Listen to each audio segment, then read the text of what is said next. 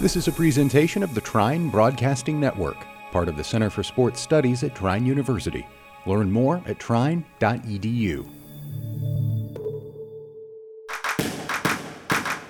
You're listening to The Assist with Drew Everhart.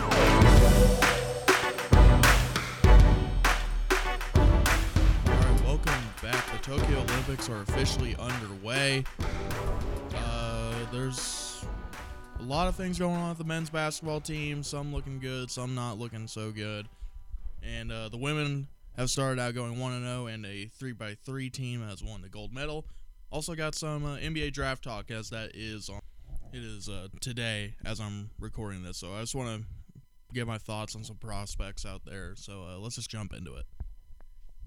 All right, so to start out with the Olympics, the men's national team lost to France 83-76.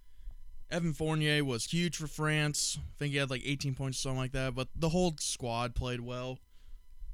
I mean, like, that's the thing with these other teams in the Olympics. Like, they've been playing together since they were like 15, pretty much. I don't know if that's a sentiment for France per se, but I know that's how it is for Spain. I know it's how it is for Argentina and all those other countries. The players know each other very well, and they just play well together. Drew Holiday played really well. He had a really good fourth quarter, which he had just got off the plane coming from Milwaukee. So, really good game for Drew, especially in those circumstances. The thing with this game is that I think it exposed the truth of basketball internationally, is that, sure, the three-point revolution has come to America and it's changed the game in the NBA, but other countries play a different way that we would have seen like 5 to 10 years ago and that the U.S. would have been good at, but they just play so well at that now to where you can't just put a bunch of guys who can shoot out there, because it's not going to work, because the other national teams will just bully you until there's nothing left. So I think that next time around, we need more guys like Drew Holiday, Draymond Green, Bam Adebayo, guys who can just defend and won't stop defending at any cost. But unfortunately, not that many guys left in the league, or at least ones that you would put on an Olympic team. But the other thing is that we also just need bigger guys. Like Bam Adebayo, yeah, he's strong, but he's like 6'10", 6'11", which isn't going to work for national play. He's been playing nothing but 7-footers so far. And I'm going to be honest, I haven't seen JaVale McGee touch the floor. Maybe he has, I'm not sure. I even stayed up till, well, it was at like 2 o'clock when that game against Iran ended. Yeah, just need bigger guys, need a more bruising lineup. So like for this kind of lineup we have now works for teams that don't have as much NBA talent. Like it worked against Iran. They hit a ton of threes. But also like on the broadcast they said that Iran had like some NBA players, or at least they were at one point.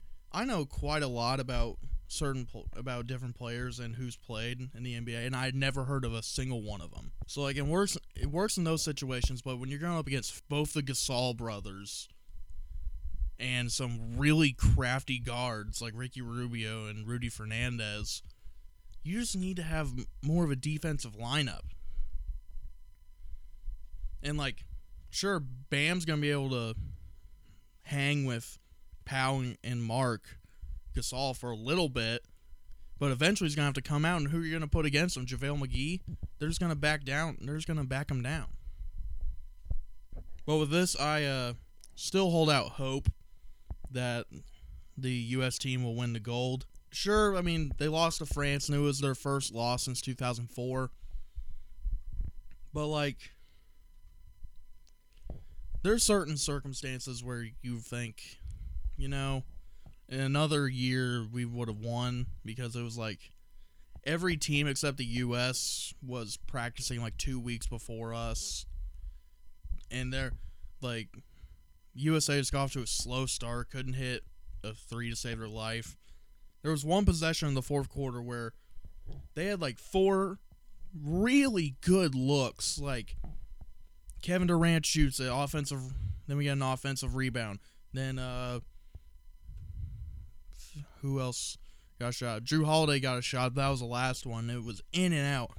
They were so close, and that would have been a big play. But, man, they just couldn't hit their shots, and that's something where having this kind of lineup is where it really hurts. Like, you live by the three and you die by the three. USA definitely died. It was rough to watch because we could feel that, like, USA was trying as hard as they could. They just couldn't get the shots in. And then I saw an article after the loss to France where they were like, I think it was like a New York Post or something like that. But they said, like, oh, the players are upset with Popovich's offense. And I'm like, and they say they don't like running a Spurs offense. And to me, it just doesn't make any sense. Like, Popovich's offense is perfect for international play. Getting guys like Tony Parker, Manu Ginobili up to all-star levels. He was with Tim Duncan for almost his whole career. So, like, he knows how to get the offense in. It's just the amount of time that they had to run that offense isn't a good amount of time to get it going on the first game. So the men went 1-1. The USA women, they ended up beating Nigeria 81-72. Aja Wilson had played a great game with 19 points. And Sue Bird had just as good of a game. 0 points, but had 13 assists, showing that the veterans are always going to come through and they're going to play really well, especially in international play. I think it was like her and Diana Taurasi. They had the highest plus-minus on either team. And I think Sue Bird had like 20-something and Diana Taurasi had like 19, I think. So, I'm excited to see where both these teams go. I'm a little concerned for the U.S. on the men's side, but on the women's side, I think that they have enough veteran leadership and youth tied in to where they're going to be fine. And Breanna Stewart's really, I don't think she had as good of a first game as people thought she would, but she's going to be good in the Olympics, trust me. And then the USA 3v3 national team goes 8-1 in the Olympics to win the gold. Congratulations to them. Always excited to bring the gold home. Congratulations to them. So the NBA draft is tonight as the day I'm recording this. So just want to give a few of my thoughts on it. I'm not going to do a mock draft because honestly, what's the point of doing a mock draft when this podcast is going to come out the day after the draft? The other night I was watching ESPN's mock draft. They say that this is like the deepest draft ever, which I swear they say that every year. So I whatever. I don't think so. I think this would be one of the most loaded top fives in a while. Then you think like 2018 had a pretty good top five. Three of them are going to be all-stars. Not sure about the other two. But the top five, it's always pretty consistent on the mock drafts. It's pretty much Cade Cunningham going to the Pistons, Jalen Green to the Rockets, Evan Mobley to the Cavs, and then you can flip on 4 and 5. I've seen probably an equal amount of either Jalen Suggs going 4 to the Raptors or 5 to the Magic and Scotty Barnes on the flip-flop. So, and all those are great.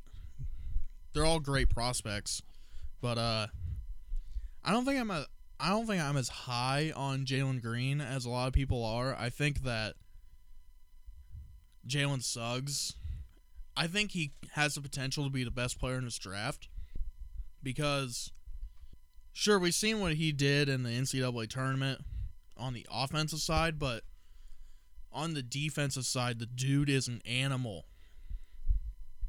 I think I tweeted, I think it was the UCLA game, where I said that, like, Suggs in that game had the tenacity of a junkyard dog on defense.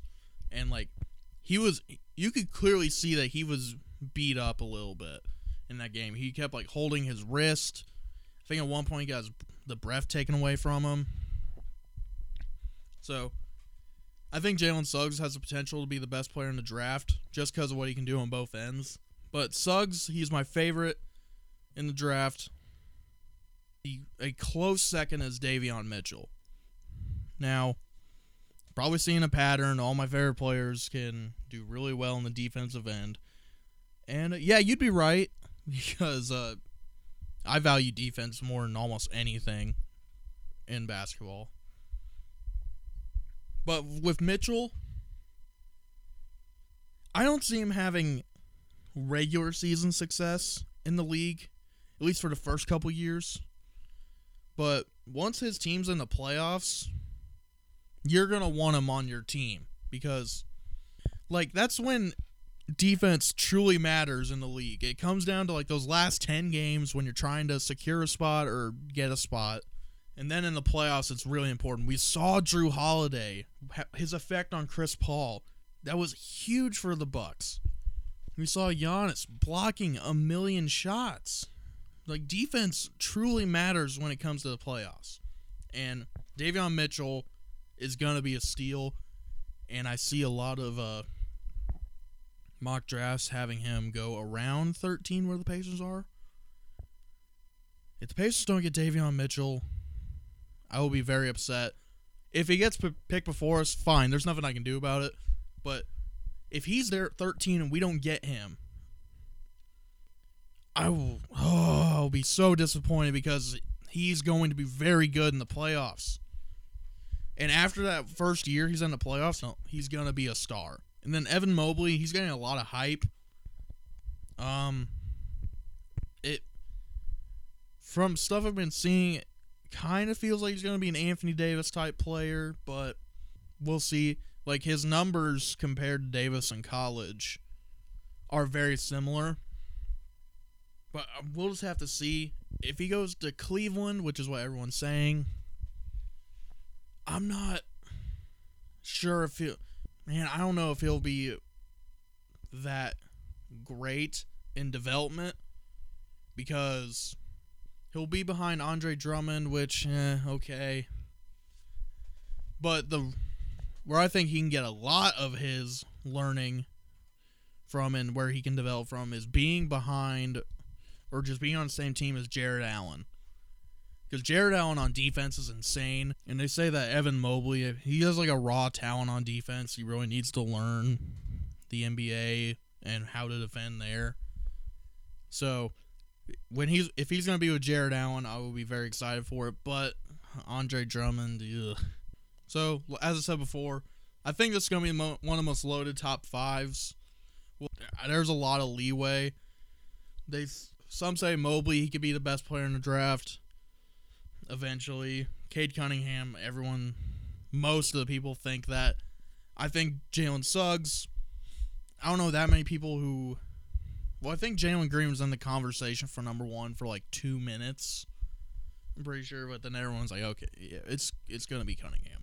And Barnes, he's just one of those long, athletic freaks to where I think he'll be pretty good. And if he's in Orlando,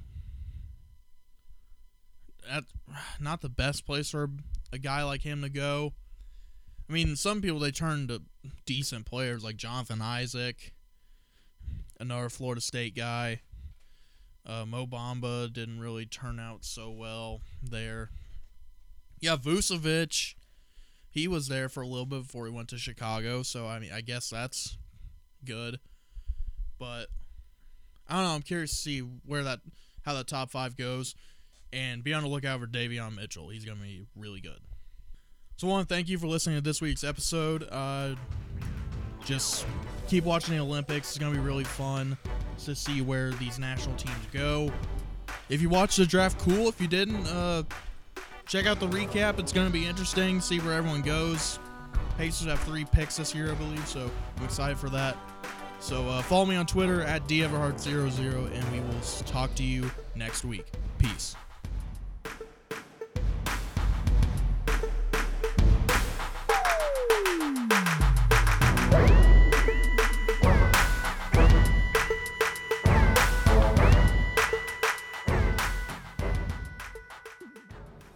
Thanks for listening to this presentation of the Trine Broadcasting Network, part of the Center for Sports Studies at Trine University.